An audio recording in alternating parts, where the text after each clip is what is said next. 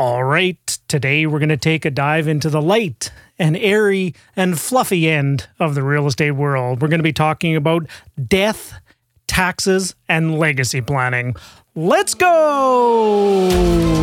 Welcome to the Russell Westcott Podcast, helping real estate investors like you acquire the inspiration, knowledge, and skills that you need to start, grow, and scale the real estate investing portfolio of your dreams.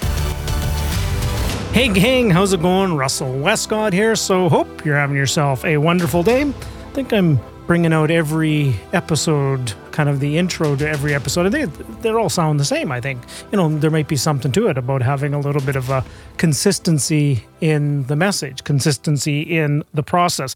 Anyways, first and foremost, I'm going to tell you this right up front. This episode will be coming out probably a day later than normal. I wanted to wait until the Bank of Canada had their whole song and dance. Okay, so today the Bank of Canada had their interest rate announcement, and I wanted to wait for that announcement to come out before I recorded this episode, the intro, and then bring it out. It'll probably come out a day later. But this was an episode that I had a wonderful opportunity to connect with George Dubé. And it was a couple weeks ago now. It's probably maybe about 3 or 4 weeks ago. And we had a wonderful time. First and foremost, I hadn't had a chance to connect with George in quite a few months. And we spent a good part of the time just connecting. And it had been wonderful. And it completely warmed my heart to see George again online. And we had a wonderful conversation. And it was really good. And you're about to hear this amazing conversation that George and I had as well. You get to be a fly on the shoulder of two people that have, more than, between the two of us, probably close to 50 years of experience in this game of real estate. George is a fantastic wealth of knowledge and information on tax and planning and on accounting, bookkeeping, real estate knowledge, all kind of wonderful stuff like that. And we dove a little bit back into George's backstory. But we also talked an awful lot about what real estate investors are. It's important to real estate investors, and that's planning your legacy. That is, putting together a rock solid plan for your future and a rock solid plan to be able to have, I would imagine everybody who's listening to this episode or listening to my podcast in some way, shape, or form has some kind of aspiration or desire for financial freedom. Has some kind of aspiration for becoming a real estate investor, whether it's on part-time hobby and wealth creation or holding your wealth, or into a full-on business and a full-on income replacement strategy. You have a goal and you have a plan, and that's probably what you're listening to this podcast for. And that's one of the things that George and I had a wonderful dive into. We talked an awful lot about stories. We talked an awful lot about some of the challenges people face. We talked an awful lot about, legacy building, the what ifs. We talked about some topics that, I made the joke that it was light and fluffy and all that kind of stuff. But, they're topics that you need to have conversations around. About what happens if, your partner comes down with cancer? What happens if, you're dying? What happens if, your plan doesn't come together, or what happens if, some really challenging times hit, and what happens along the way? How do you prepare for life's inevitable ups and downs, life's inevitable challenges? How do you prepare for all of these things? Okay. Now, speaking of all that, we just recently had the Bank of Canada, as to no one's surprise, everybody, I think what was the report? 20 out of 24 economists were predicting that the Bank of Canada was raising another quarter point in July, and the next rate increase announcement is going to happen in September. So gang, first and foremost, you now have, almost a better part of a month or 6 weeks or almost 2 months of just, it's calm. Let's calm down. First and foremost is just all take a big, giant, deep breath. And I'm also not going to be that guy that's going to sit there and go, well, I remember when interest rates were 27% back in the 80s. And I'm not going to say any of those kind of things. Anytime the interest rates go up, it sucks. It really does. It's like, somebody said, it's like a kick in the stomach. In some cases, I 100% agree. It's a kick in the stomach, but it also might be a kick maybe a little bit further south as well. So here's the thing, gang. Whether the increase was right or wrong, I'm not going to make a comment on that. You probably know which direction I think it was. It's irrelevant to personally what I think if it was right or wrong. And to be honest, for you as a real estate investor, it's relevant, but it also should be irrelevant. Why is it irrelevant? It's happened. It's happened. It's done. It's been announced. It's happening. You now know what the new interest rates are. You now need to govern yourself accordingly. You need to now make decisions based upon this new bit of information. I've already have started implementing decisions based upon some changes that have happened in the interest rate.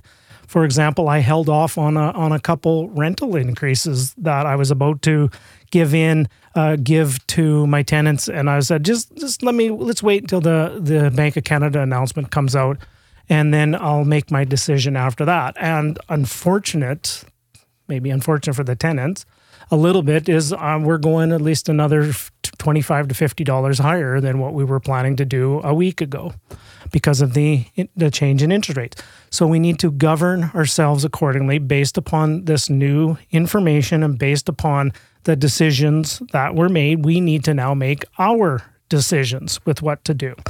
Okay, so here's the thing is all those things, and I had a couple conversations just recently with some people, and it kind of, I'm not going to give all the details of all those conversations, but I'll give you a couple of the gist of the conversation and the direction that it was kind of going.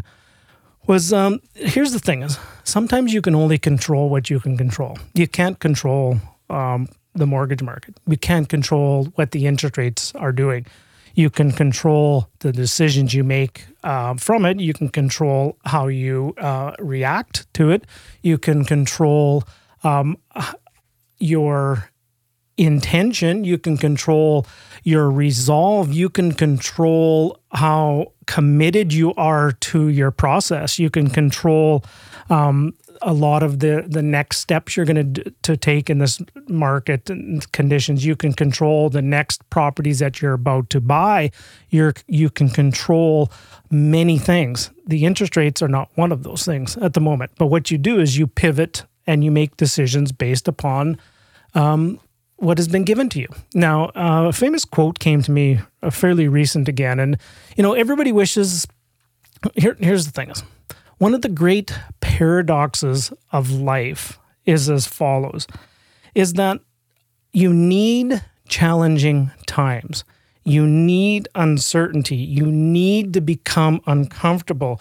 You need to be stretched. You need to lose. You need to lose in order for you to eventually win. That's one of the greatest paradoxes out there in life. Everybody wants things easy. Everybody, including myself, don't get me wrong, I would love for things to just be smooth and calm sailing every single day. But we all know that if everything came to you easy, if you never had to work for something, if you never took a big giant loss on things, if you've never completely, pooped the bed, for lack of a better term, if you never did any of this kind of stuff, life would be pretty boring. Life would be too easy. You would never take it for granted. You would never put in the work. So one of the greatest paradoxes in life is you need challenge. You need to stretch yourself. You need to be uncomfortable. You need to lose, and you need all those things to be uncomfortable and challenge and strong headwinds in order for you to build the strength, in order for you to win, in order for you to prove that this can be done. So that is one of the biggest paradoxes in life, is you need to lose in order for you to win. And it reminds me of the wonderful quote that I love from Jim Rohn. And it was, Jim Rohn, the first mentor of Tony Robbins. Don't wish it was easier. Wish you were better. Don't wish for less problems. Wish for more skills. Don't wish for less challenges. Wish for more wisdom. I kind of like that. That it speaks to that paradox that I just shared in very clear terms. So gang, here's a conversation that I'm going to have with you as my audience for my podcast is, I don't have an attachment if these interest rate hikes have made it not worthwhile for you to hang on to a property, or maybe you have to sell a property, or maybe something just isn't working and you have to, sell a property or two. Like that's one of the conversations I just had with somebody just with a day. Yeah, it was 2 days ago now. Was they were asking the question is they felt really bad. I go, maybe we have to sell a place. And I said, you know what? I don't have an attachment that you're selling. And then they came out and they were saying, well, we're probably going to end up selling everything. And they're going to sell all the hard work they put in to acquire these places over the past couple of years they have now turned negative. They have now turned negative cash flow on the portfolio. Very real. It is. I'm not here to say that they did anything wrong. As a matter of fact, they did a lot of things they did everything right based upon at that time. It's just now during this current rate cycle, it has turned negative for them. I encourage them to really take a look at everything. Like I did a podcast episode number 133, and it was talking about here's all the things you can do during a rising interest rate environment. Here's how you can get more income. Here's how you can lower your expenses. Here's how you can rejig your portfolio on how to mitigate mitigate, that'd be a good word, offset the rising interest rates, and how to get more cash flow from your property to help offset some of the negative cash flow that you're maybe doing. So back to this couple, and we were going through everything. We like no stone unturned, like the budget, the increases, the tenants in the different places. Are you maximizing what you can do for rental? Are you minimizing your expenses? Have you optimized your amortizations? Have you done all these kinds of things? And they were coming down, and the decision that they had come to, which, whether it's right or wrong, that's their decision, 100% their decision. But they were talking about selling everything and just getting out, throwing in a towel, in essence.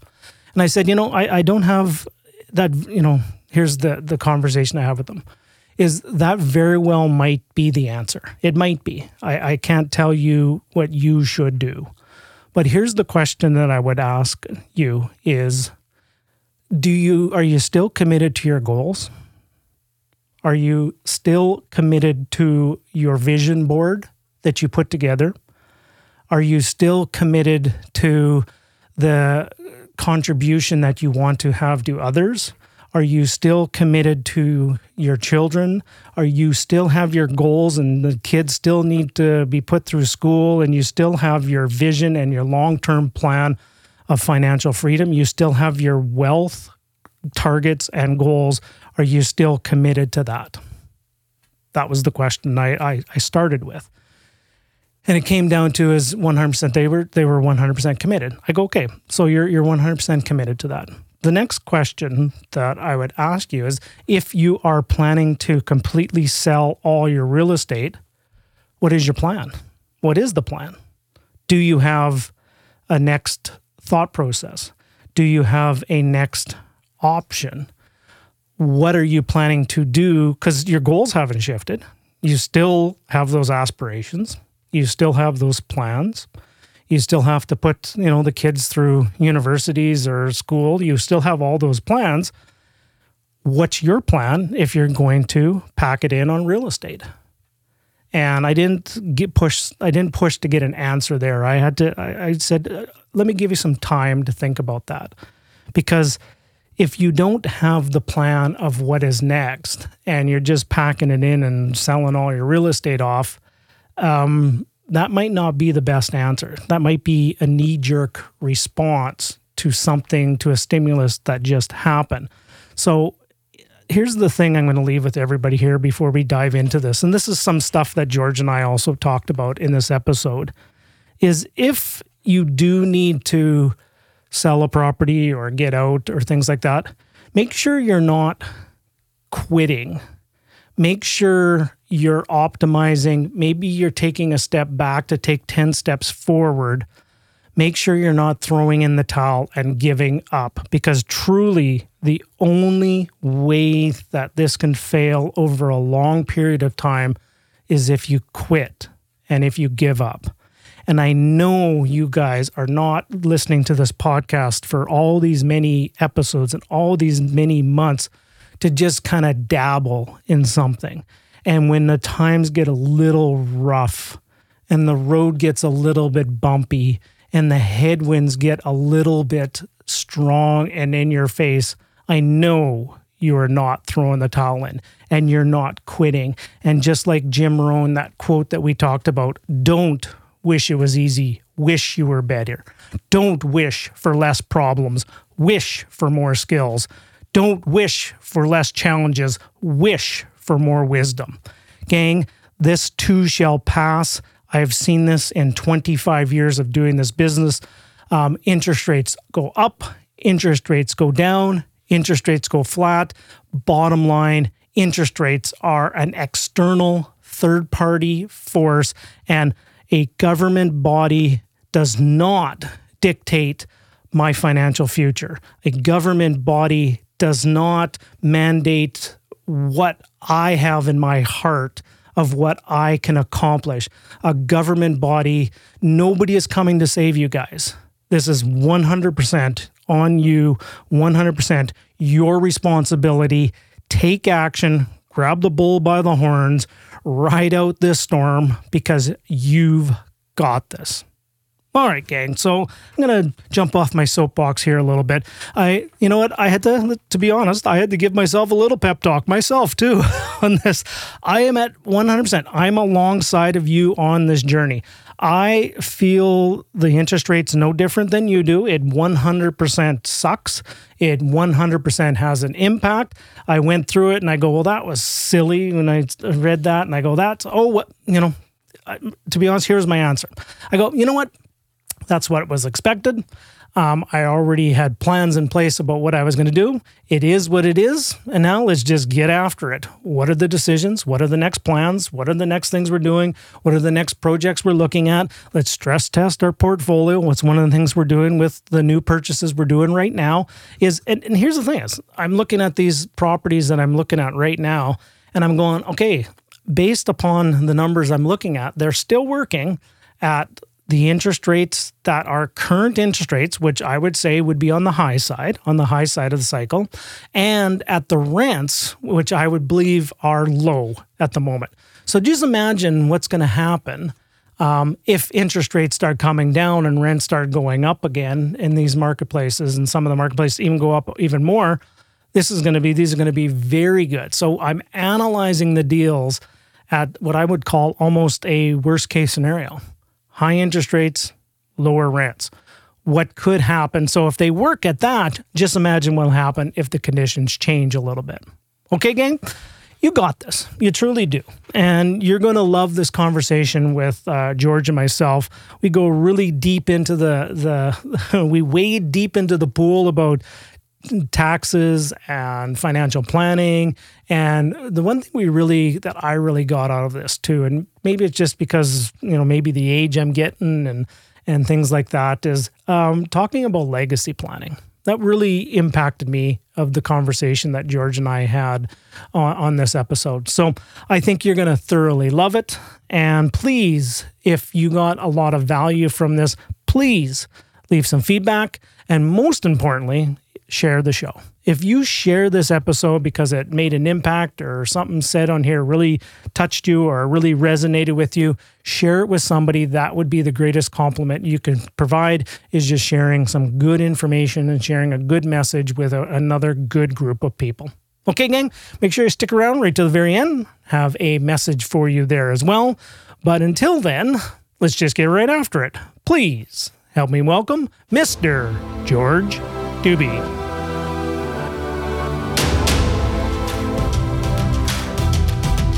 Hey, George Dubie, how are you doing today, my friend? Welcome. I am doing awesome. Oh, thank you. We jumped over there each other a little bit there. George, we're so excited to talk. It's been so many years.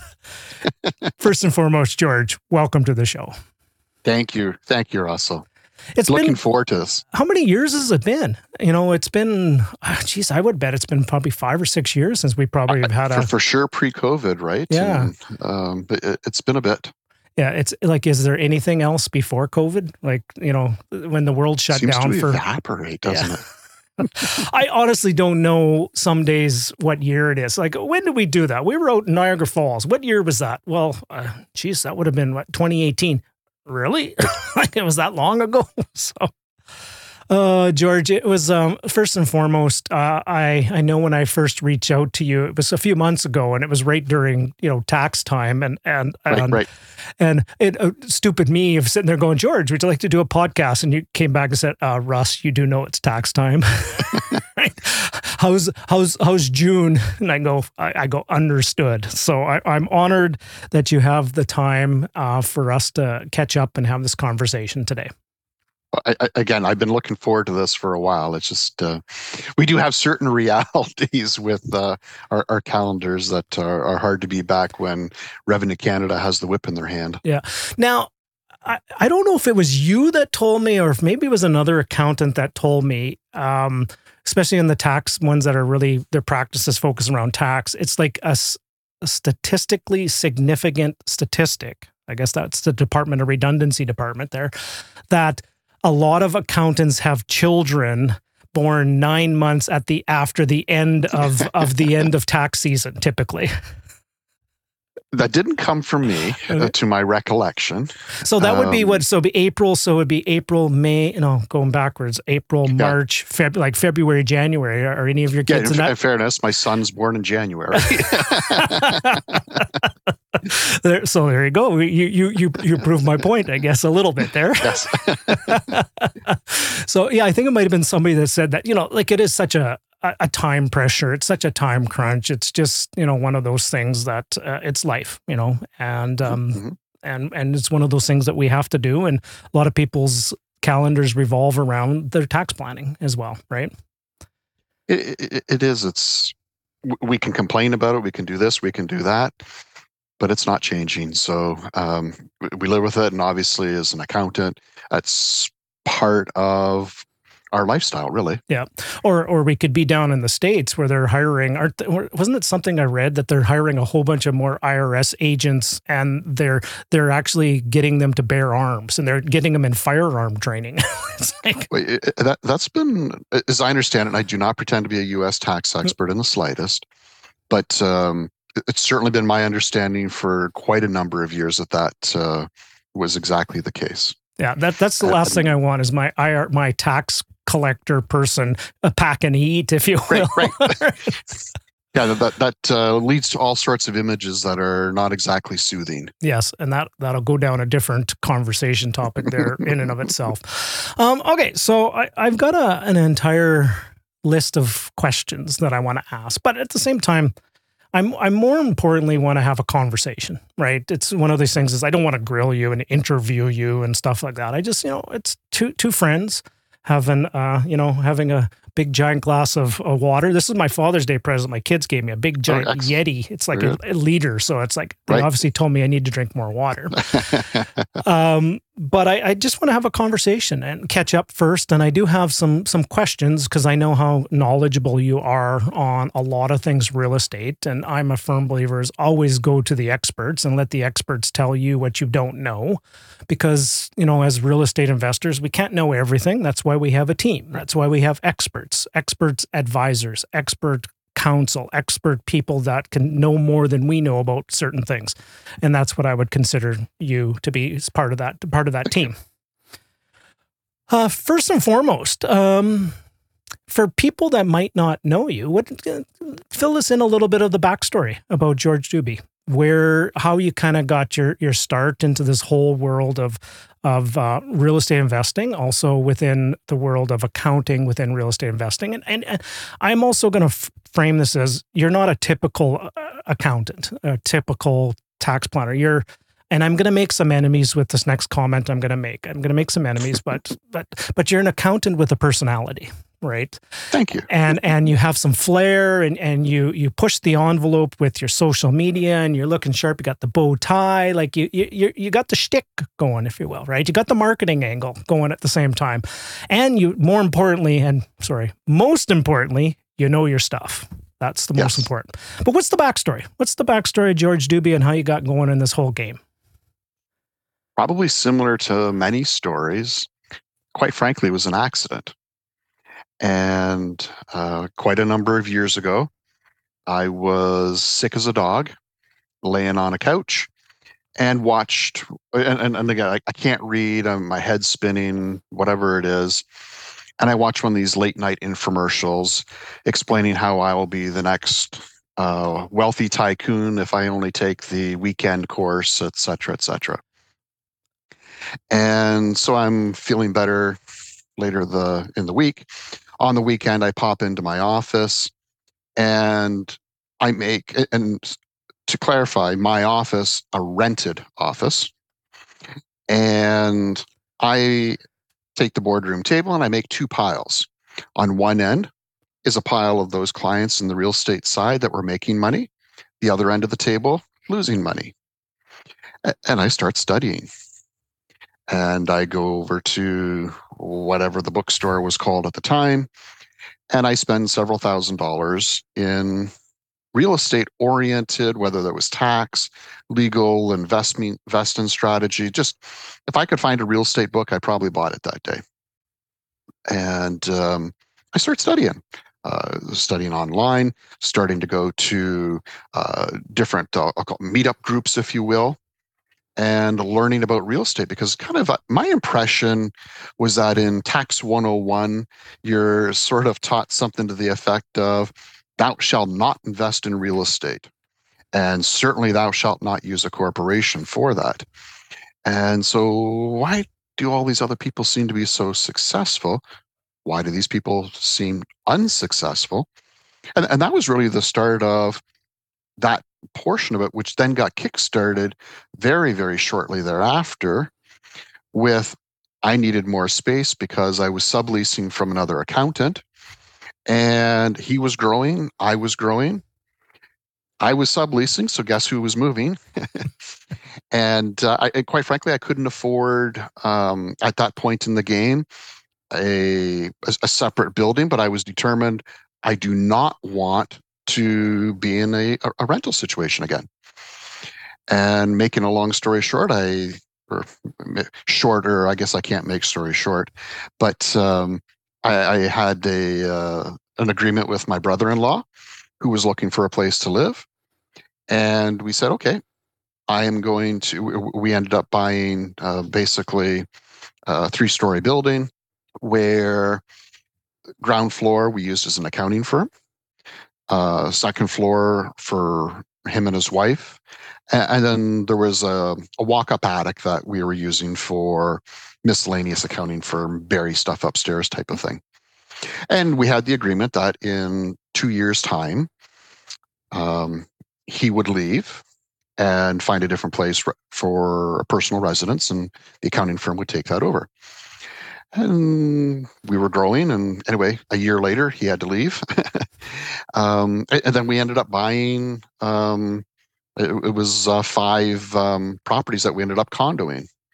And we bought this property, and then we bought that property. We started seeing, wait a minute, if we could get into it and fix them up a little bit, that tremendous upkick we had in terms of the value of the property. And if you could do it once, you can do it twice. And if you can do it 2 times, you can do it 4 times. And then I was hooked. Wow. So your story isn't as an accidental landlord, but an accidental landlord that just needed to just house a growing business. So you were buying your own commercial spaces. You were just paying yourself the rent in essence over the years. But I do not know that I would have ever started without really trying to crack this code of why should you invest in real estate? Because I think I would have probably just continued to be in a leasing situation. I would have just tried to perhaps lease more space, for example. Yep. So I would imagine you got trained in accounting. Like, what's your background? Like, you did get trained. Did you start right out of university, kind of thing? How did you get into the discipline of accounting? Accounting for me was actually started in high school. Okay. And are you about to say your lemonade stand and your paper route, and you were doing the books for everybody, and you had an abacus and all, and you had the little visor hat close. And all that? I had, I guess, a luxury of a personal friend of the family who had his own small accounting practice in the little town we grew up in. And as well, my dad was a manager at a particular business, good friends with the controller of the company. And I was around accountants a fair bit. And one of the things I realized was that I liked business, but I was going to get bored if I was in one business or my business. Being an accountant allowed me to sample and be involved in different scenarios.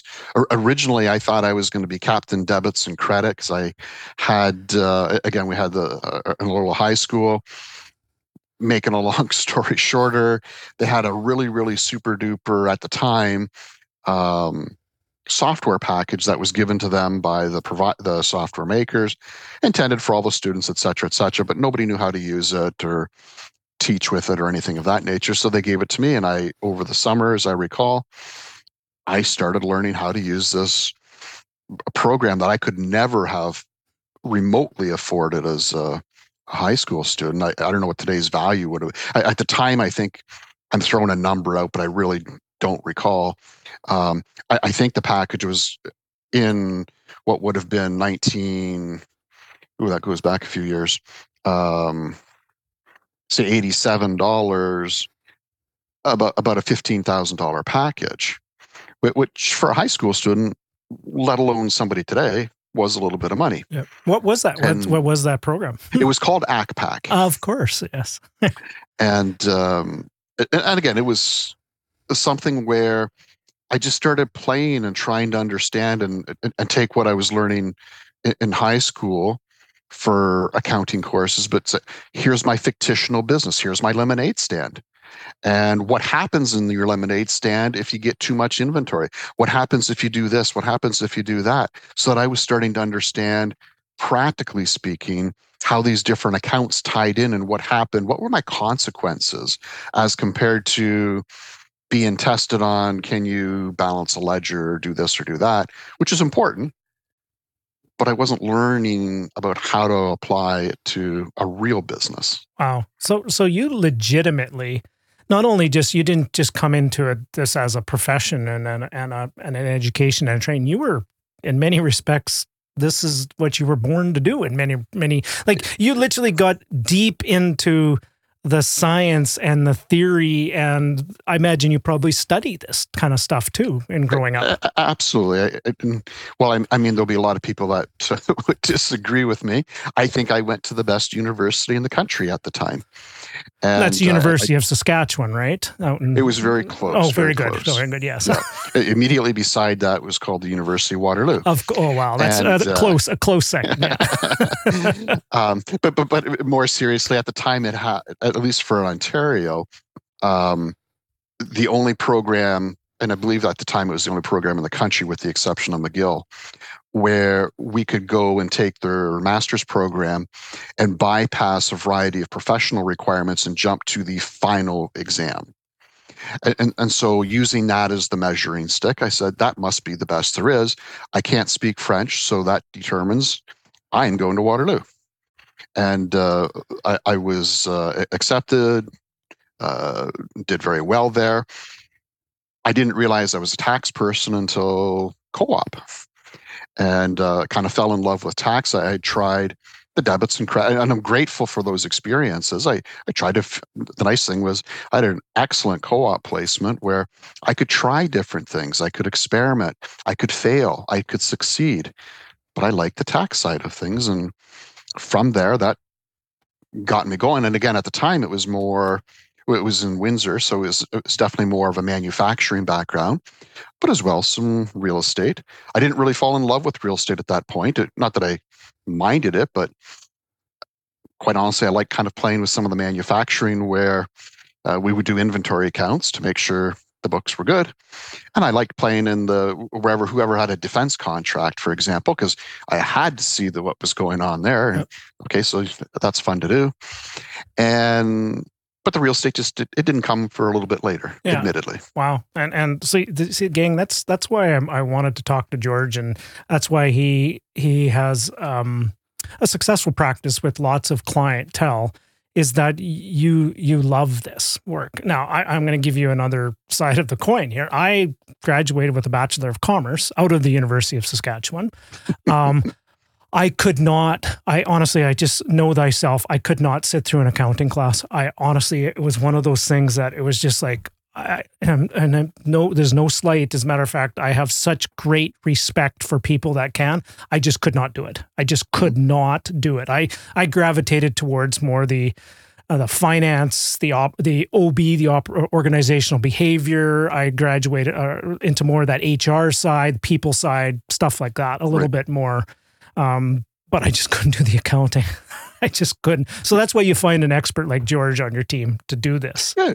And if we were all good at the same thing, that would be fairly useless. And I think awesome at what I do. Not perfect, but awesome. Yep.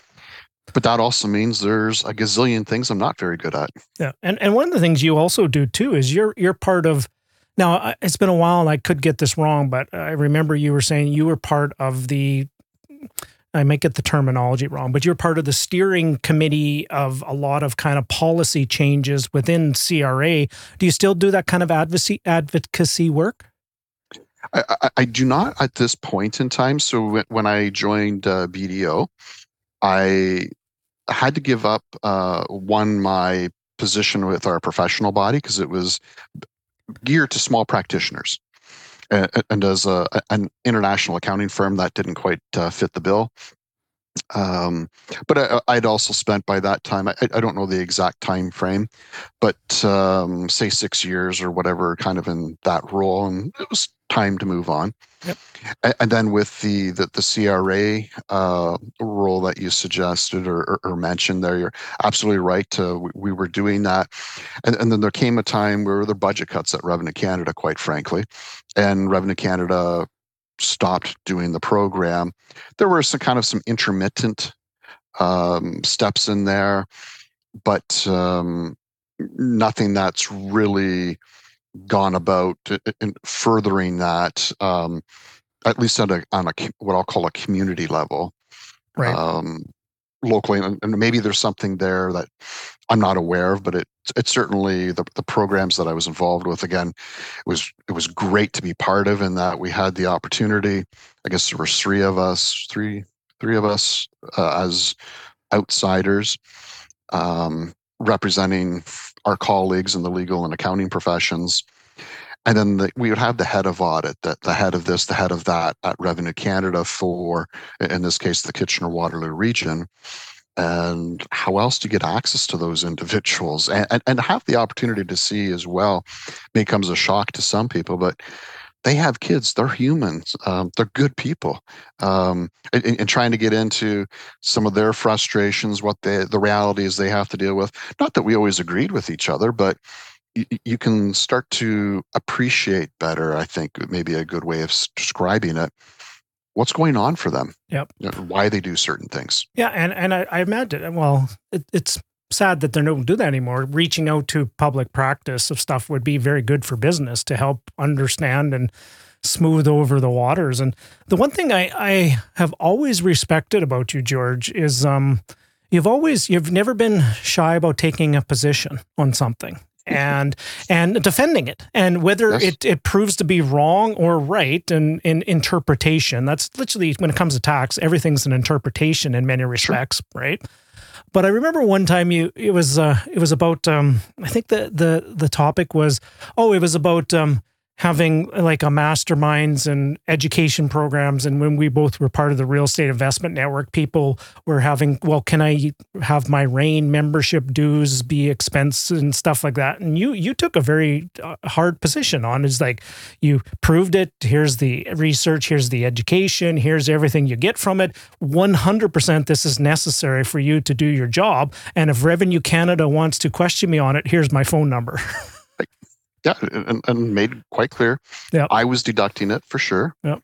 I was happy to be the first test case. Yeah. But yeah, I mean, people, for the most part, I mean, I'm not going to distinguish my financial statements or my tax returns from any of other qualified individuals. There's lots of qualified folks across the country that can do that.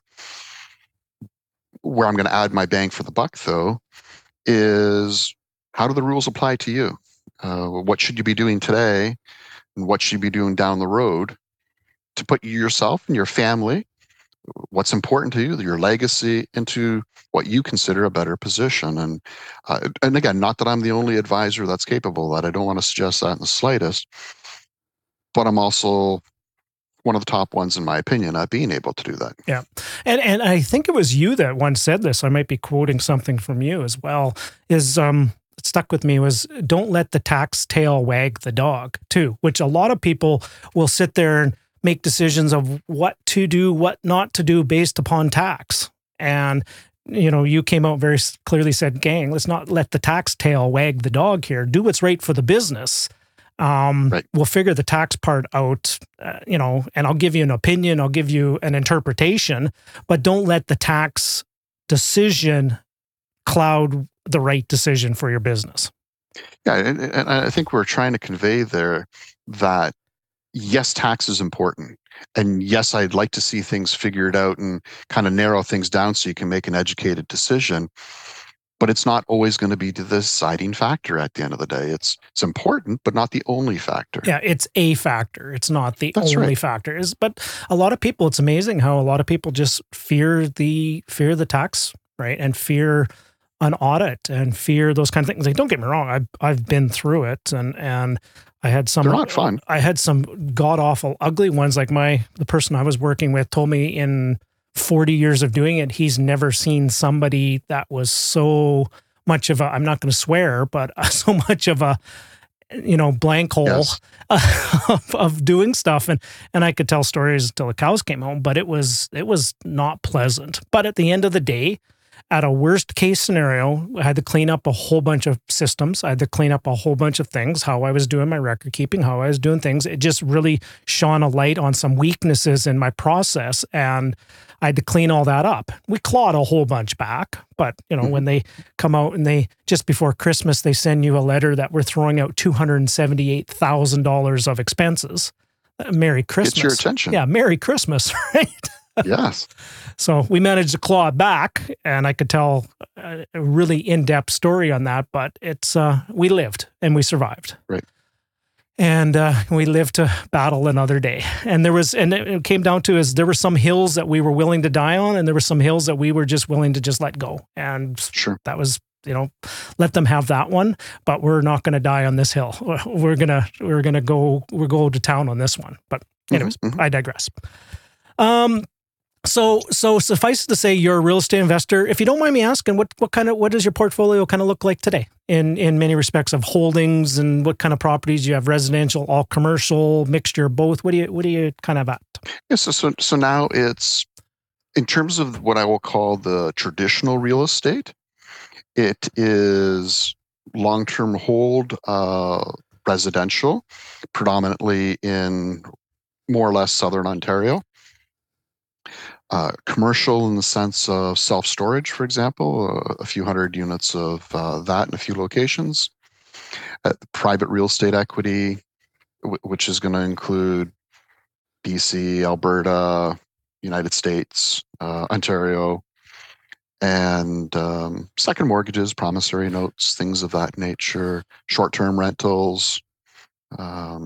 So there's a handful. It's not what I would call ginormous, but it's also not a starter portfolio either. Well, I think you're being very humble here, by the way, too, George. But suffice it to say, you're a real estate investor that sure. is an expert at tax, and you have multiple other businesses. You both have direct ownership, plus you also have ownership through, I imagine, through funds, through private lending. You're full on in the business.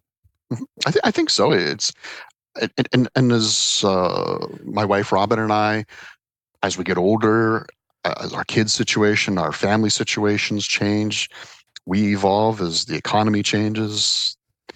There's a variety of factors I think that pop in there in terms of how that portfolio is evolving, but it's not something that is going to what I'll call permanently shrink. We may sell. Right now, we're looking at selling some of the properties, but it's not to say we're getting out of the market. It's to say it's being repositioned and moving forward. Because even if Robin and I may not require it for retirement purposes, we're trying to build a legacy for our kids, church, cancer society, all those things that are important to different people. Then that's it for us as well. Yep. Now you're one of those professionals that you eat what you cook, and you're also not one of those people that just pontificate of what somebody should be doing. You actually do this yourself.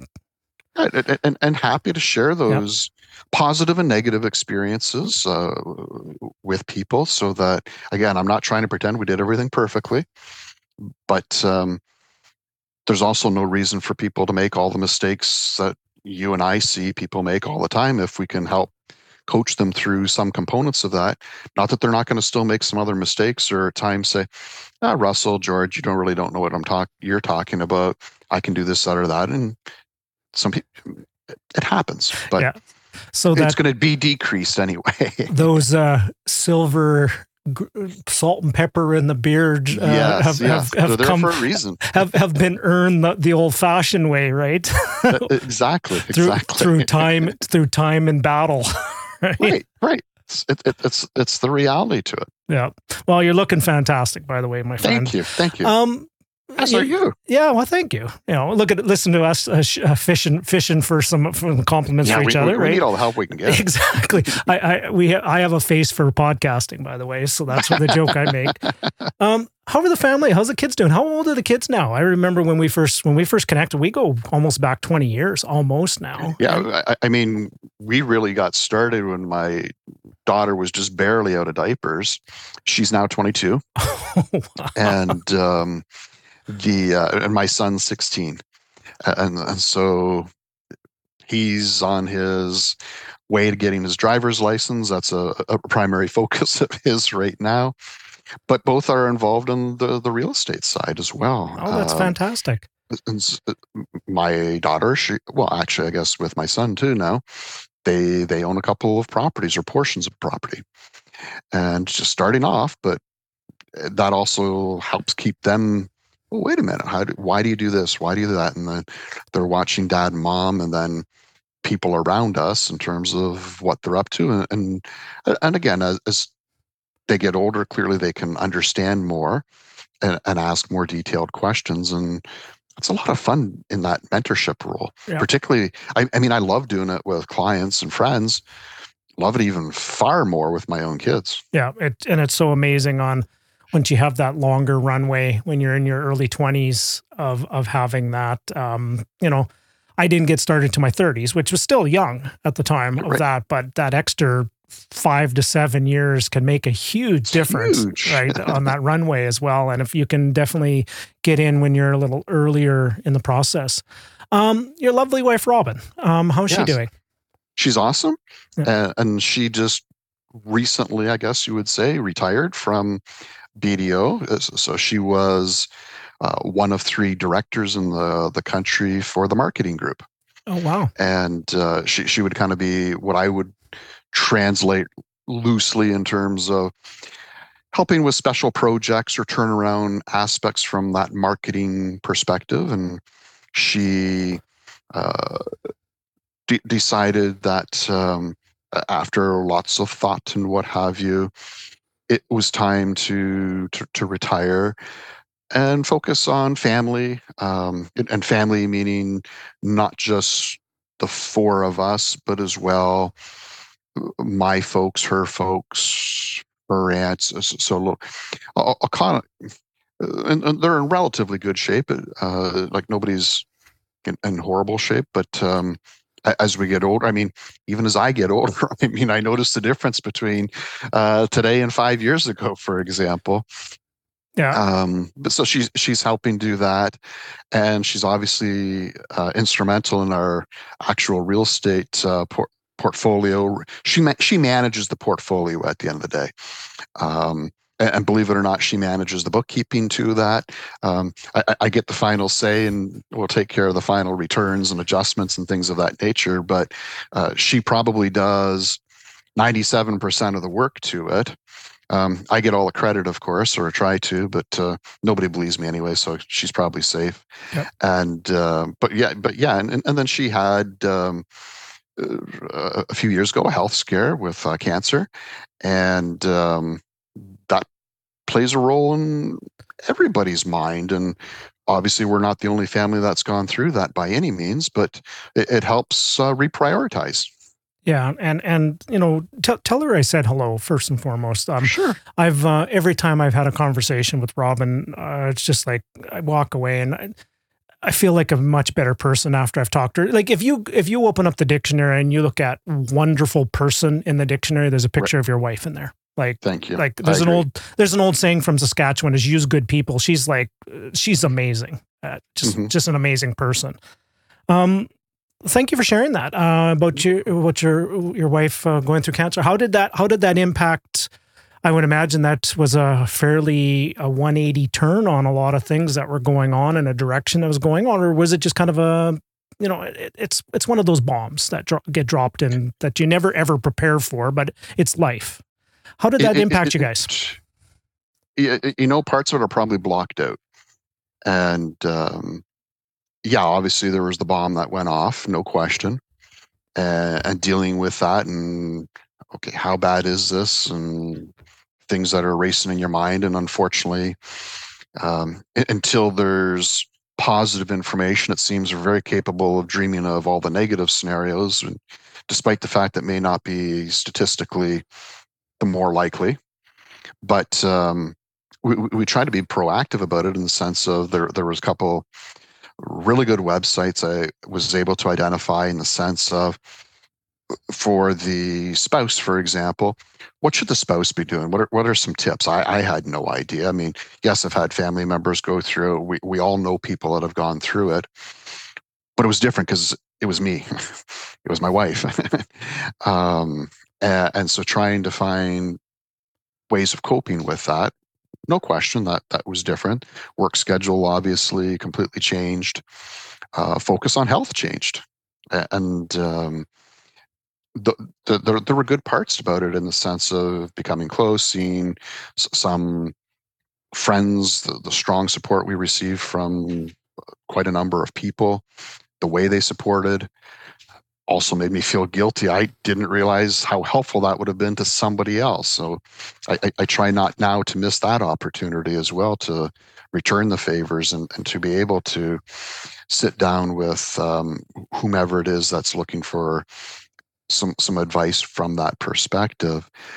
On the real estate side, I don't know that it had an immediate impact. Because the nice thing with our real estate portfolio was it was starting to serve as an anchor for us in terms of strength. It was there for a reason. Wasn't quite the reason we were perhaps initially thinking, but having financial strength, that was very helpful. Having systems in place, having property managers, this, that, and the other thing, it really, really helped. So we quickly were able to confirm or deny how strong our systems were. Clearly, you quickly define, in my mind, how strong relationships are. There's a lot of families that don't survive something of that nature. It's too traumatic. And we had, I don't know if maybe it's simple to say, But and I had seen some statistics or information about the number of separations that happen because of this type of thing, and blah blah blah blah blah. So, nope, not here. Yeah, That's somebody else. We were determined. We had no idea what the good Lord had in store for us, of course, but we were definitely on the fighting side of this. We were not going to accept whatever somebody may tell us is likely to happen, or this, that, or the other thing. It's nope, this is going to work out. Not that we didn't have our moments, but the real estate there was strength. Yeah. Well, thank you for sharing all that. And yeah, I 100% agree. You know, the challenges of health and finances and all kind of everything in between. Either, you know, it tests relationships. Either you get stronger and you galvanize and you grow together even stronger than ever, or it can cause splinters and fractions, and it can separate people all at the same time. Well, I appreciate. Is Robin? Is everything okay? Everything in remission so far? And everything is. I mean, probably similar to everyone that goes through that. She has mixed feelings in terms of going to get the next report, the next test, to say, oh my goodness, is it coming back type of thing. But yes, everything so far, the good Lord's been very, very kind to us that way. We've, I don't think anybody ever moves on from it, but we're at a very different stage. Right. And you hit the nail on the head there as well, of a lot of the things that you positioned yourself in with your investments and your business practice and doing of the work. You know, you never prepare for any of this kind of stuff until it comes. You never prepared. But thank goodness you had that to rely upon to help, Yes. not soften, help you to get through it. It was one thing we didn't have to worry about. Yeah. I mean, there's parts we obviously did. I'm not trying to pretend otherwise, but they were more manageable. Yeah, and Robin was a key integral part of the team, the operation team within your. She ran the entire office, didn't she? Unquestionably. Yeah. So it's like, you know, one of your main team members, you know, this is the right decision. She needs to take a step back, and she needs to do there. And it, you know, just not only that, it's just your spouse, and seeing your spouse go something through like that would be just absolutely devastating. And you're so you're so powerless. It just wow.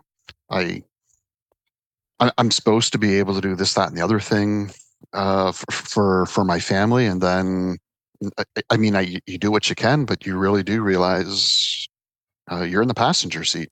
Yeah. Yeah, and it sounds like you've become stronger in your faith as well at the same time. I don't think we've ever had a conversation about faith before. Were you fairly strong in your faith before this, or did it change that relationship? Okay. Yeah, I certainly don't know. Actually, I don't know that it changed during it. I won't say that it didn't. Yep. A lot of the help we received was families from our church. And maybe I probably don't shy away as much from, I don't want to use the term advertise it, but I don't hide it. Good for you. And it's, you know, sometimes in interesting times that we're in, a little bit of divisiveness right now. You know, in some cases we need maybe a little more faith, whether your faith is Jesus or Muhammad, whatever that is, whatever your faith is. Like, sometimes we need a little more faith in our life, right? Mm-hmm. That can never be a bad thing to have more faith in your life. I don't think so. Right?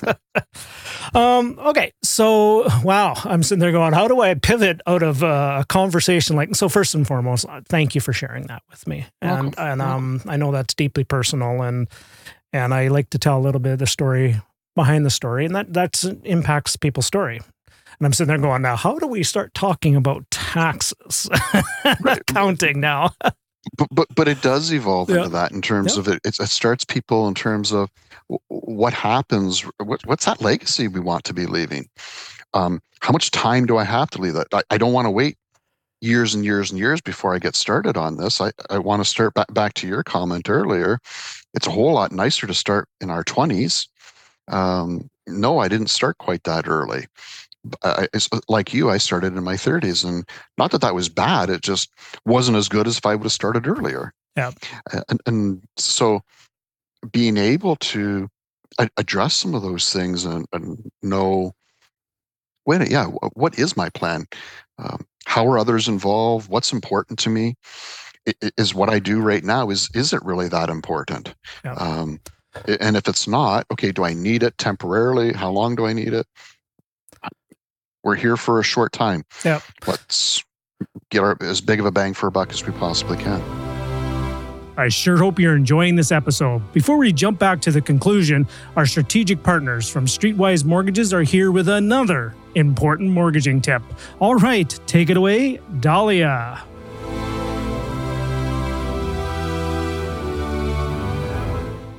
Hi, I'm Dahlia, founder of Streetwise Mortgages, and in today's episode, I would like to share with you some of the challenges and, in some cases, pain some clients are experiencing right now due to the fast pace of rate increases, tougher mortgage qualifications, and softening valuations. Most importantly, I would like to share with you solutions. Here are some of the things myself and my team are currently observing. Today, we will talk about the erosion of cash flow on properties with adjustable rate mortgages, especially on properties where cash flow was thin to start with. I am not going to say, hey, let's get over the rate increases. We are still in a low rate environment. And I am not going to say that real estate goes through cycles. Inflation is high, and we should all have predicted increases at this pace. What I will say is that these challenges are real. The pains are there for some clients. And Stephen Hawking says, intelligence is the ability to adapt to change. So let's talk about how we can adapt and what are some of the solutions that are available to you if you are experiencing cash flow pressures. Number one, restructuring your mortgage to reduce your monthly payment. You will say, Dahlia, how is it possible that I can get a lower monthly payment if the rates have gone up?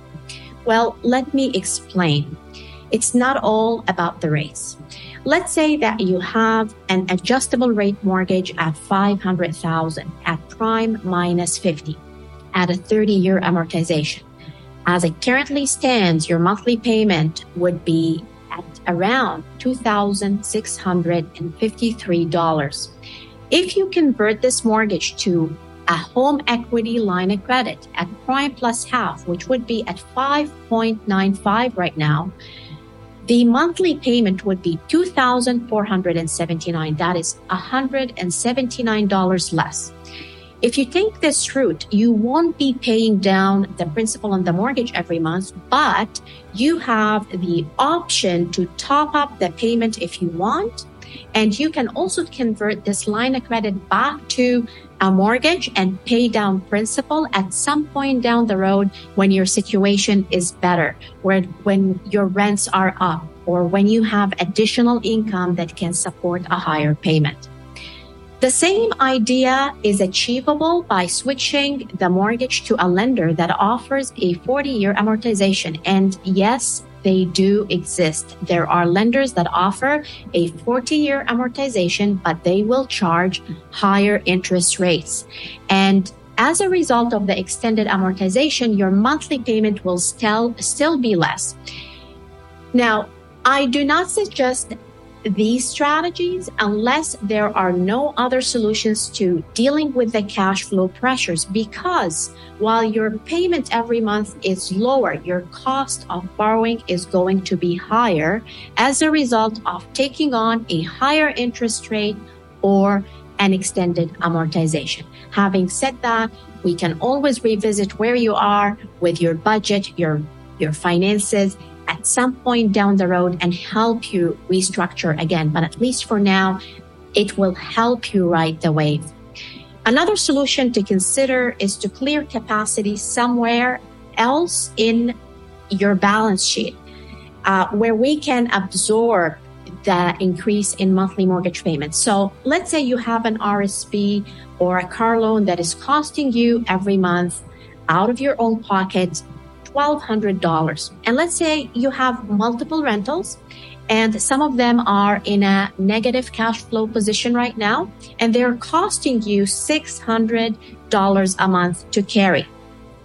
If you can find solutions through adding rental income to the property to help the numbers, great. But if you can't and you want to keep this property, what we can do is we can extract equity from any property, okay, to pay off the car loan or the RSP loan or both or some other expensive debt on your balance sheet so that your monthly payments on these loans are reduced dramatically from the $1,200 per month to something much smaller.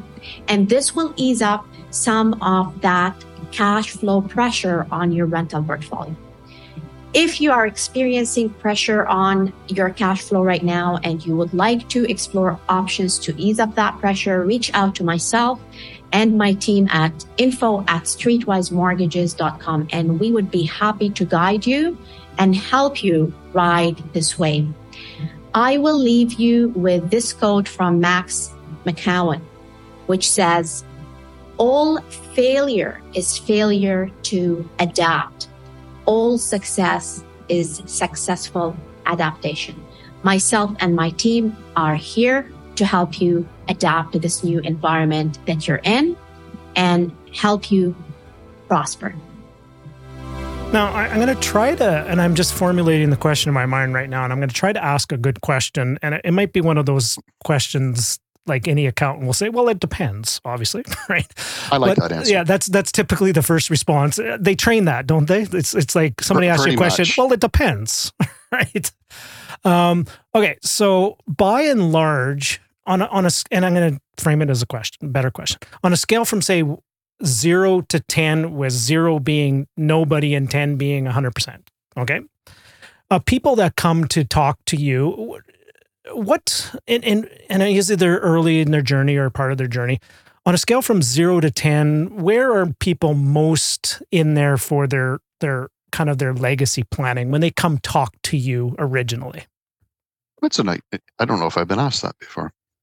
I think they're probably somewhere in terms of their knowledge and where they're at in the process, kind of at a 3-ish. 3-ish, at okay. best. Yep. The number of people that are actually doing that has increased significantly the last 5-7 years, I think. Okay. So I would imagine a lot of people have an awareness that they need one. Like that's probably really high, like 9 out of 10 aware they need something. I don't know if it's quite that high yet, Russell, unfortunately, but more and more people are gun shy maybe to say, wait a minute, I was helping with my parents' estate, for example, or my aunts or whomever it may be, and it was an unpleasant experience beyond the normal tragic component, obvious to that. But just dealing with everything was challenging. And if they had a business or an investment portfolio of some size, it presents more challenges. And they didn't want to, frequently I'll hear the expression, I don't want to leave a mess.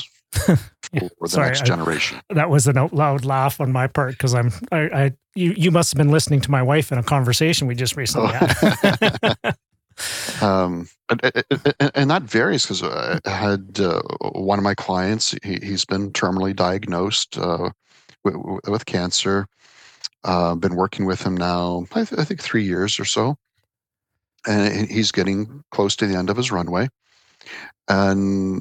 But he's been, when we first met, actually, he had it was strictly business. There wasn't this diagnosis out there. And he dealt with it very quickly, and in my opinion, mentally, to say, okay, he's going to fight it to the degree he can, but likely this is not going to be a happy conclusion. And what should we be doing to make this easier for everybody and to ensure success for my kids and grandkids in his case? And so he dealt with it, I thought, in a what I would call a very heroic manner. It didn't shy away from the discussion points, decisions, brought in his adult children to these discussions. And most of his grandkids are kind of probably in their teenage or early 20s type of thing. So he's an older gentleman. I don't know when he would have himself otherwise chose to deal with some of the estate legacy type of planning. So I have clients where they come in and one I had a little bit ago, they were in their 80s before this was something important to them. Others, and I'm seeing a lot more of this, which I think is positive, are in their 30s and 40s and concerned not just about their own, but their parents, for example, Right. Or other loved ones, and trying to make this easier. Because I like to use the kind of a real rough calculation with people to say, generally speaking, when the second of the spouses passes away, 25% of your estate goes to Revenue Canada. That's a big number. And there are different opportunities available to save or defer that tax. Isn't 25% of your future net worth something we should talk about? That could be, in some cases, that could be a huge number. It's a big number, right? Yeah. And it doesn't take much for somebody to mentally do that calculation to say, okay, what am I worth today? What do I think I'm going to be worth when I do go? Right. And now we're kind of in a part of a process of saying, is it worth a little bit of money to plan and set up a structure that's appropriate to deal with that and save or defer that 25-ish% or not? And most people, the answer is obvious. And even for those that have no children, have no nieces or nephews, well, there's a church or cancer society or whatever it is that's important to you. I've got clients that have donated or will be donating virtually their entire portfolio to a particular cause that's important to them. Wonderful. Let's make sure that happens properly. And by the way, do we really want to wait till we're gone, or do we want to see and get some joy out of that, giving some of that away while we're alive and we can do something, and heaven forbid we have the opportunity to mentor and play around with it and enjoy it? Yeah. Wow, we're really covering all the light and fluffy topics here today, aren't we, George? Yes. This is an important conversation to have. I maybe a motto needs to be is, gang, it's never too early to start this process, and it's never too late to start the process too. You just need to start. You need to start it, but again, and I acknowledge it seems like a dark topic, but there's a lot of light there too, Russell, in the sense of with my client that's been terminally diagnosed, now talk with his children in terms of the assistance he's giving to them now for their business and investing opportunities, and the different charities that he's supporting now and pre-giving to. There's a lot of positives there that he's getting the most out of. He's not waiting to die in the sense of, okay, let's just get this over with type of thing. No, I want to live more because I want to do more. He's got things to do. Right. He's getting all he can out of life because he's addressing these issues, and he's seeing how the success is there, or more, he's tipping the scales of success for the next generation, the generation thereafter.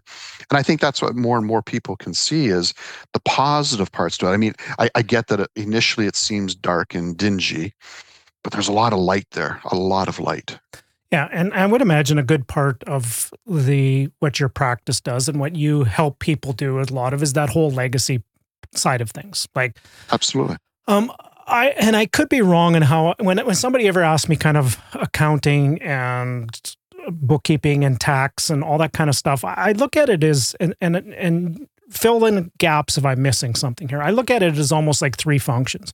Number one, there's kind of like the day-to-day accounting, bookkeeping, debits and credits, the day-to-day, right? Then there's number two, there's the reporting. You have key stakeholders to report to, family, spouse, CRA, partners, you have reporting. And then there's another level that a lot of people don't get to, and that's the planning, the legacy planning, the optimization. A lot of people just think tax, accounting, they just think kind of it's just the bookkeeping. But there literally is 3 levels in my world. And it's great to have somebody that knows all that, but typically that could be 2 or 3 people, different people on your team.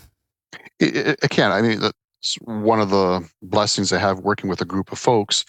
I, for example, am just about the last person somebody's going to call to set up a bookkeeping system. Right. Yes, that's something I used to be very strong in, but that's not what I've spent my time the last 30-ish years perfecting. Whereas I've got a couple of people in the office that are fantastic at doing that. I'm not going to be the king of debits and credits for financial statements, no question about it. I want to be sitting at the table when there's questions out there, there's opportunities out there, there's problems. That's my role. And from that, back to your comment, the planning side of things and short, medium, and long-term planning, which frequently is intergenerational. And to me, that's exciting. That's great stuff in terms of what you can do, and whether we're calling it legacy or what have you. But also solving problems. Like I know you've had these conversations before with people, Russell, where somebody is struggling to live day to day, and they're bleeding in resources. What do I do to get life back on track? And it's not that they were trying to be a real estate tycoon, but they were trying to see if real estate had some avenue of helping them get so that they could take care of a retirement, leave a little bit of a gift down the road to kids or grandkids. So there's different scales, and it's trying to accept, okay, stop what George would be thinking. What's important to this particular person? Yep.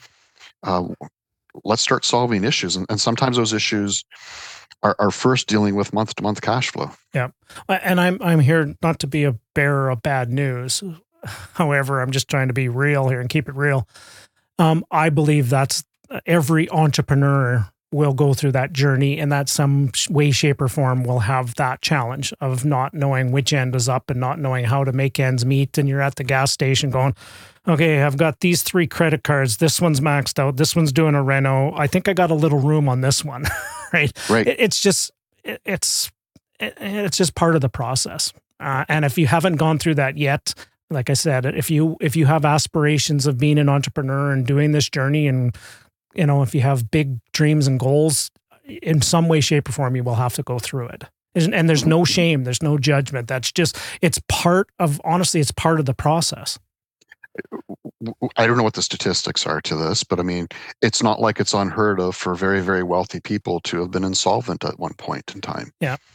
And not that I'm encouraging that or suggesting that's a great way to start trying to work on a strategy, but there are ups and downs, unquestionably, and different ways of dealing with it. But I think one of those primary things has to be, okay, I know I need to deal with this.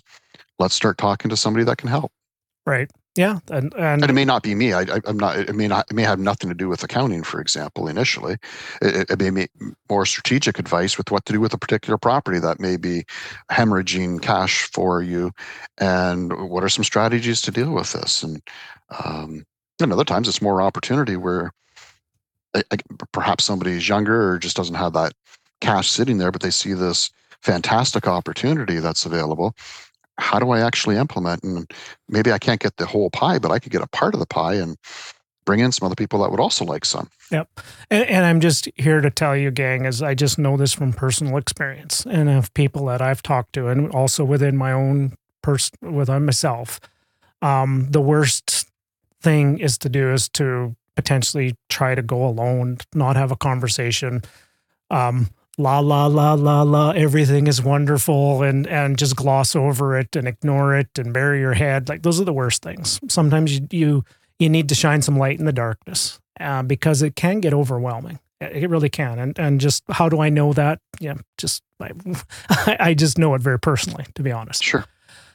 So So let's pivot this conversation, because I know you probably have these conversations. I have them with people all the time. I want to go down two avenues. Number one is I'm going to talk about, in many markets across the country right now, real estate that goes in cycles. Sometimes it's, I'm a king of the world. Sometimes, oh, I suck. Sometimes I'm the king of the world. I'm terrible. We're in that little bit of margins are being compressed. Interest rates have gone up. Cash flow is getting a little bit tighter. We're getting squeezed. Properties, we got some tenants that stopped paying rent, and it's in that phase where it might be a little bit more challenging right now. What advice do you give to somebody if they come to you and they're looking for some good sage wisdom on to kind of navigate the waters that they're in right now? I don't know that I have universal advice, because I think it's unique to different folks, what their situations are, what they're investing in, what they're trying to accomplish, where they're at in their life cycle, their investment cycle, etc. But maybe some of the commonality parts to it is to try to ensure you understand what the situation is. In other words, what is your cash flow situation? What do your budgets show? How are things leading here? And then from a strategic perspective with your various properties, what's the strategy?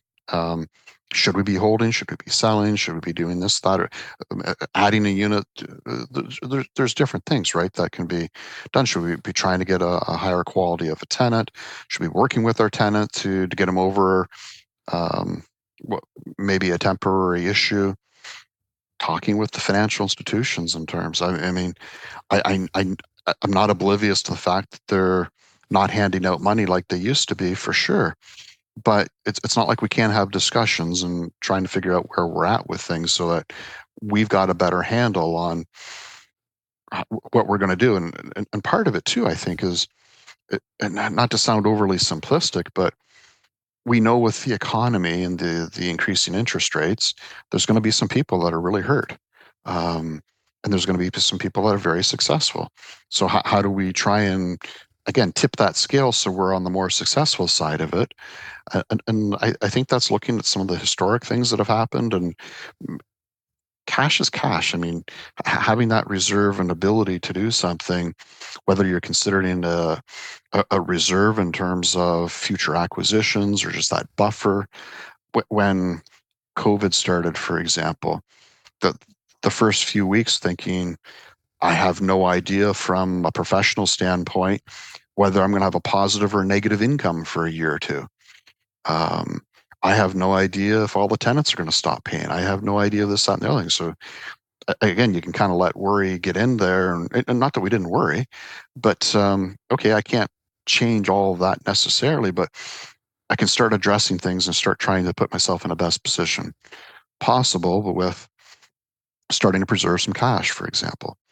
But knowing where you're at with what's going on, I think we've. I guess I would say we see the doomsayers saying everything's going to collapse and the whole world's going to be a fiasco. Somehow we've magically survived year over year over year. Real estate, again, not that it doesn't have some ups and downs to it, but it's like most of us are investing it because we think it's great. Not that there's not some issues with it. There's a whole lot of positives too. Yeah, I agree. So why don't we consider that, and let's not panic. I'm not a big fan of selling off portfolios or things of that nature. Where there's some strategic sales, it's a completely different story. I'm more interested in acquisitions as compared to dispositions or repositioning. Maybe, again, overly simplistic, but I think getting to cash flows, getting to budgets, that offers some planning opportunities where you can sit down and not just talk with an accountant or other real estate investor, but talk with the team. Yeah. No, and everybody is completely unique and different. And some advice that I share people with, and this is some advice I was given to me and some advice I have to share with myself quite a bit, is first and foremost, tell the truth. Like, just be honest with just the situation and be honest with what's going on. And then at the same time, one of the hardest parts is the beating yourself up and the judgment and the shame. And if something's not going well, sometimes high performers can be very hard on themselves at the same time. And I should know better. I should know all this I know all this kind of stuff. But many people, there's different people in different boats. Like, for example, I had 2 conversations last week.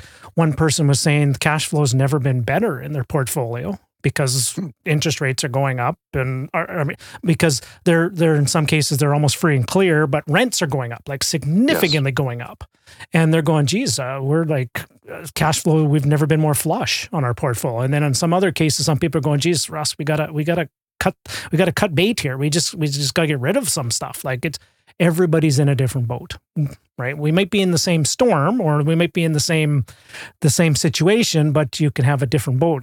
And just by some planning and some long-term implementation and action, that really is where it comes to, in my opinion, is a difference between somebody who's kind of short-term, transactional, fairly new, got in with an unrealistic expectation versus somebody that's been around the game for 20 plus years and they've just executed a plan for the last 20 years.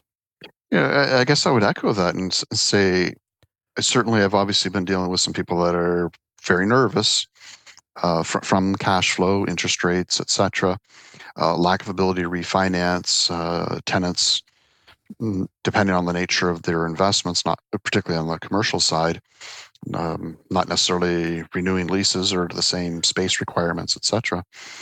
But okay, let's look at the whole situation, the entire cash flow analysis. And while it may not be always pretty, maybe we can do a couple small steps. Maybe we have to sell a property or 2, for example. And that all of a sudden gives us such a large buffer, perhaps, depending on the situation, that, we can withstand some more time here. We don't need to panic and get rid of everything. That I think is rarely the right solution. Yeah, I agree. And I know we could literally open up an entire Pandora's box and completely going down. I wanted to go down this conversation path a little bit because it's real life, and I want to be mindful of people are, potentially feeling this. So I had a conversation with a fellow the other day, and I said I was going to be talking with George, and I'll bring it up with him. They were talking about that they're feeling that they're falling a little behind. Maybe they're a little behind on their record keeping. Maybe they haven't filed their taxes for a year. Maybe it might even be longer. I didn't quite get to the full extent, but they just they felt like they were just falling behind on a lot of things. And I said, I'll maybe ask George what advice he would give. So if somebody's feeling that they're just not keeping up with the record keeping and the accounting and the filing and stuff like that, what advice would you give that person first? Make the first step, make the call. And that call, for example, is to, in this case, an accountant.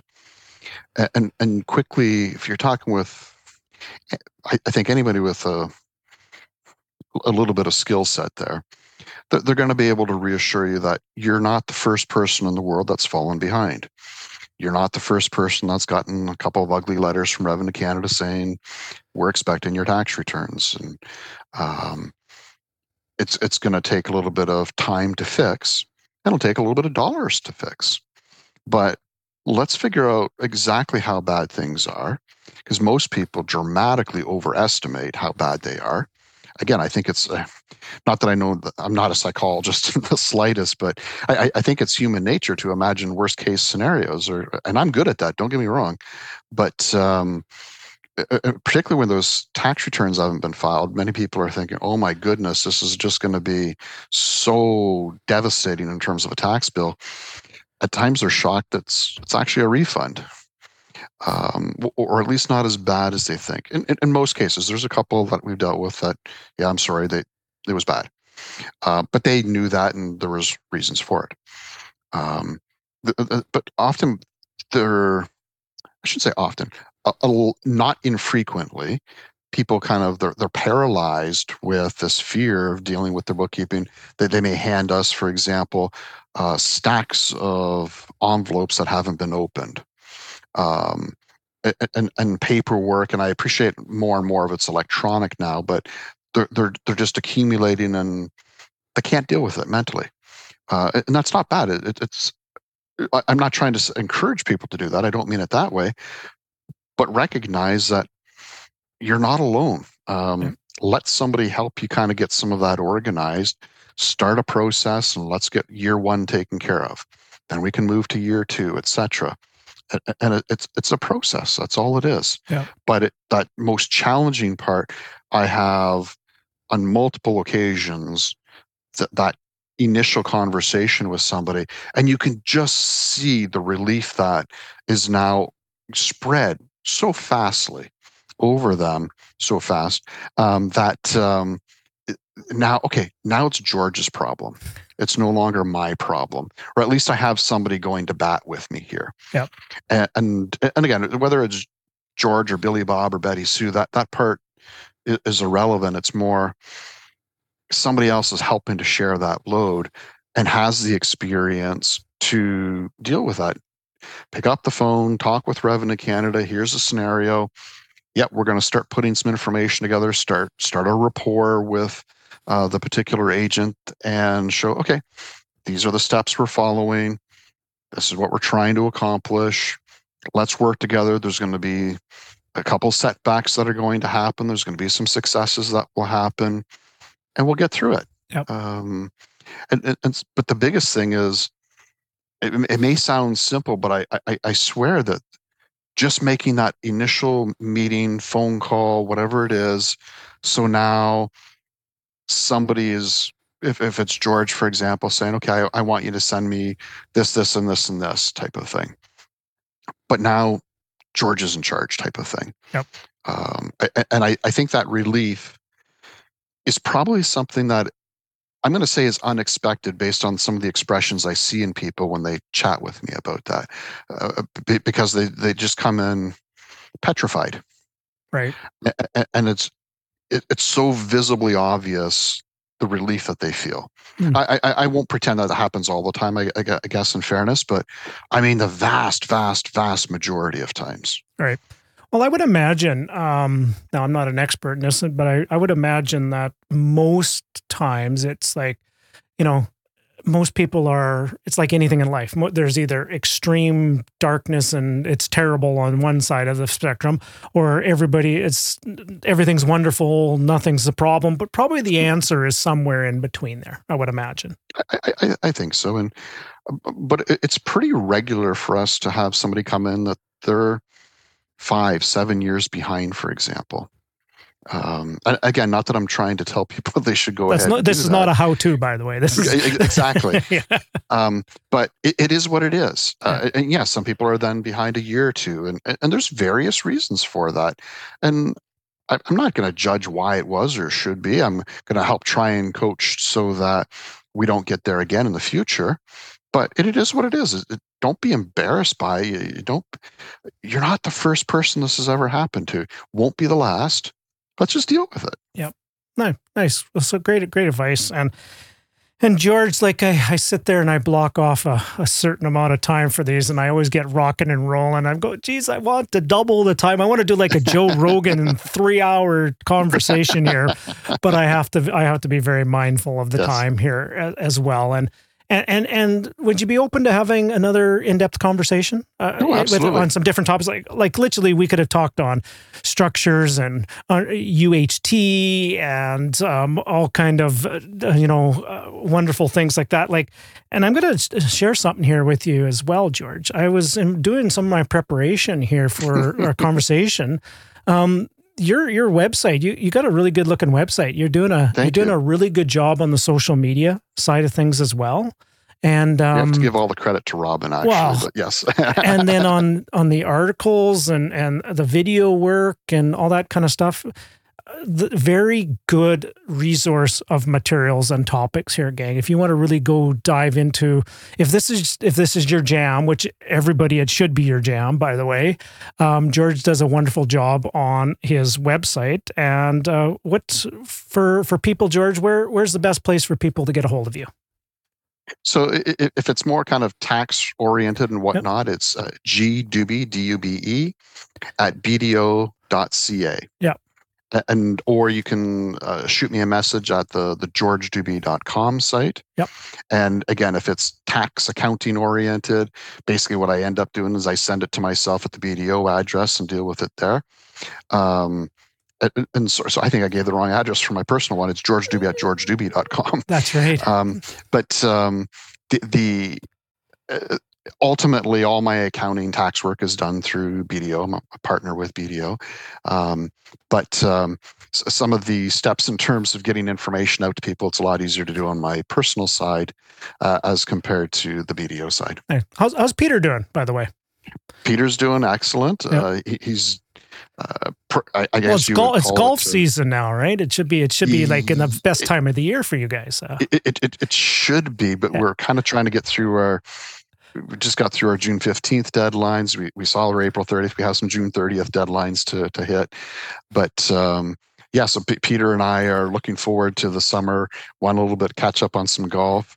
And for us, it's also the time to get ready for kind of I'll call it business year starts in September in many ways after Labor Day. And that's just kind of the planning time to lead up to the end of year. And this is when... Exactly. Yeah. For us, it's fun and exciting, and we can kind of do that while we're also golfing at times. Nice. Well, you guys still have your membership? Which club was your membership at? At Westmount, yes. Westmount. Yes, we do. So I don't enjoy it enough. I had an open invitation about 10 years ago, and I have not yet taken up on that. Yeah, you're certainly we'd love to have you. No, I would be honored. I think a lot of business can be done on a golf course, and it's one of those things. If I'm not doing business meetings, I don't have the time to go golfing myself. Exactly. If you're not doing a meeting of that nature with family members or good friends, then it's hard to justify the time. And we need to advocate about changing that tax code on golf. Like they is it only 50% they allow, or do they not even allow any of it? It's zero with golf dues and memberships. That is the most bizarre thing possible. Like the amount of business that can be done on a golf course and things like that. Now, I know I'm first world problems and there's so many other bigger things to do, but I'm shocked that that's not part of the code. In fairness, even though it's not deductible, there's a couple things we can do from a tax perspective to make it much more affordable. Yep. It's not ideal, but as you said, it's a first world problem. Yeah, I agree. There's other bigger topics for us to have a conversation over that. And to put it honest, if I'm griping over that, things life's pretty good. Life's pretty good. If that's your only gripe when it comes to tax, then I find it kind of ironic in some respects. And that's honest to goodness the tax when you get into the whole tax code. It just don't ever approach it sometimes with common sense. Because you'll just drive yourself bananas, like you will. And that maybe could be our next conversation, my friend. One of the questions I always like to leave with at the end of a conversation here, and I'm going to ask you this in a second but I'm going to share something with you here. So if somebody's feeling a little bit stuck, like just stuck, not sure next steps, that's the last question I'm going to leave you with. But before I do, I just wanted to acknowledge your team. You've always been extremely helpful. Like anytime, you've never ever shied away. You've never put on the clock type of a thing, and you've never said, "Well, I'm not on retainer," or treated it like a transaction. It's always been real estate, and you've always been very helpful to just pay forward to people that need some answers onto something fairly complex. And I just wanted to just acknowledge that for you. Thank you. Yeah. And then the last question is, if somebody is feeling a little bit stuck out there right now in the marketplace, or just not sure what some next steps, and multiple different contexts we can go down, what advice would you give somebody that just to help them get a little unstuck, my friend? To me, it's talking with people. And again, whether it's more on that tax accounting side, great. Talk to someone such as myself. Talk to people that are in there doing that. why we were talking about this earlier. I mean, why keep making the same mistakes? Why not learn from all the mistakes I've made? And I've been far from perfect. You've been far from perfect. We've all been far from perfect. But we learned a lot from it, hopefully. And would like to pass that knowledge along to help unstuck someone, if you will. Because often I think we get the tunnel vision to say, I've got to do this or that, whatever it may be. And somebody taking a fresh look at that's going to have a completely different perspective. Nice. And who knows who that person is, depends on the nature of the questions too. And sometimes, quite frankly, I wonder if it's not an advantage to ask somebody that absolutely has zero knowledge of the real estate industry, for example, if it's a real estate question, just what's your perspective? The marketing you're commenting on, for example, I had somebody that had zero understanding of the real estate industry working with us on the marketing side. And Robin was directing, no question, but in terms of some of the subcontract points to that, we didn't necessarily want to do what everybody else does on the real estate side. Yep. Good for you. And sorry, George, I've been sleeping at the switch here. It's like you've been bringing the fire all along and, just dropping one bomb after another here. It's like I've been so engaged in just the conversation. I'm forgetting to push all these little buttons here and stuff like that. So George, you're a scholar and a gentleman, and you always show up and you always deliver. And I've always loved our conversations, and shame on us for waiting as long as we have. There was two sides. Yeah, shame on us. It takes two to tango in this thing, but I will be reaching out to you again, and I'm pretty sure people that will be listening to this episode and watching it on the YouTube, by all means, leave a comment. Please do, if this resonated with you. If you need that help and support, I highly encourage you to reach out to George and his team on his personal website. There's a big giant button on there, book a consultation. And you can definitely get some time in the calendar and just have a conversation with somebody who knows what he's talking about. Thank you. It's been fantastic, Russell. Yep. It's been fantastic. Yeah. Until the next one. I look forward to it very much. Okay, gang. Have a great day, everybody. Bye for now.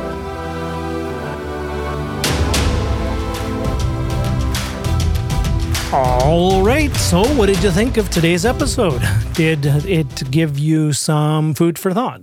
Did it give you maybe one of those little, maybe like it gave me at the time, one of those little pits in the stomach about, holy macaroni, there are some unaddressed things that I just need to deal with. If there's something that has been unaddressed issue or an unaddressed something that you've been maybe ignoring, something that needs to have some attention, something that you need to lean into. Maybe this episode was that first awareness step that you need to lean into something that might be uncomfortable and then just do the work. Now, I'm not going to go into and rehash all the information I provided at the beginning of this episode, but truly during those tough times, during those challenges, during those problems, during those things of uncomfortable, that is where you have your true biggest win that's waiting for you.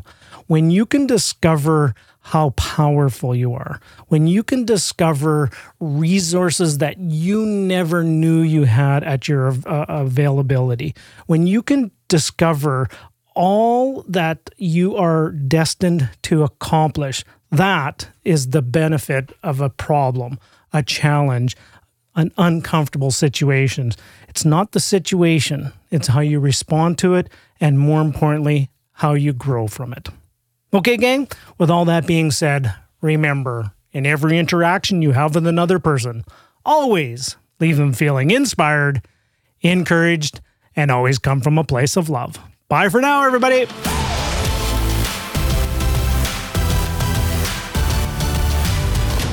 Thank you for listening to the Russell Westcott Podcast. Before you run off, could you do us one final favor? Wherever you're listening to this episode, we encourage you to leave a review, share with your friends, and subscribe so you can receive the latest episode to keep you feeling inspired and encouraged for the entire week. Visit www.russellwestcott.com for more information, support resources, and upcoming speaking engagements near you. Bye for now.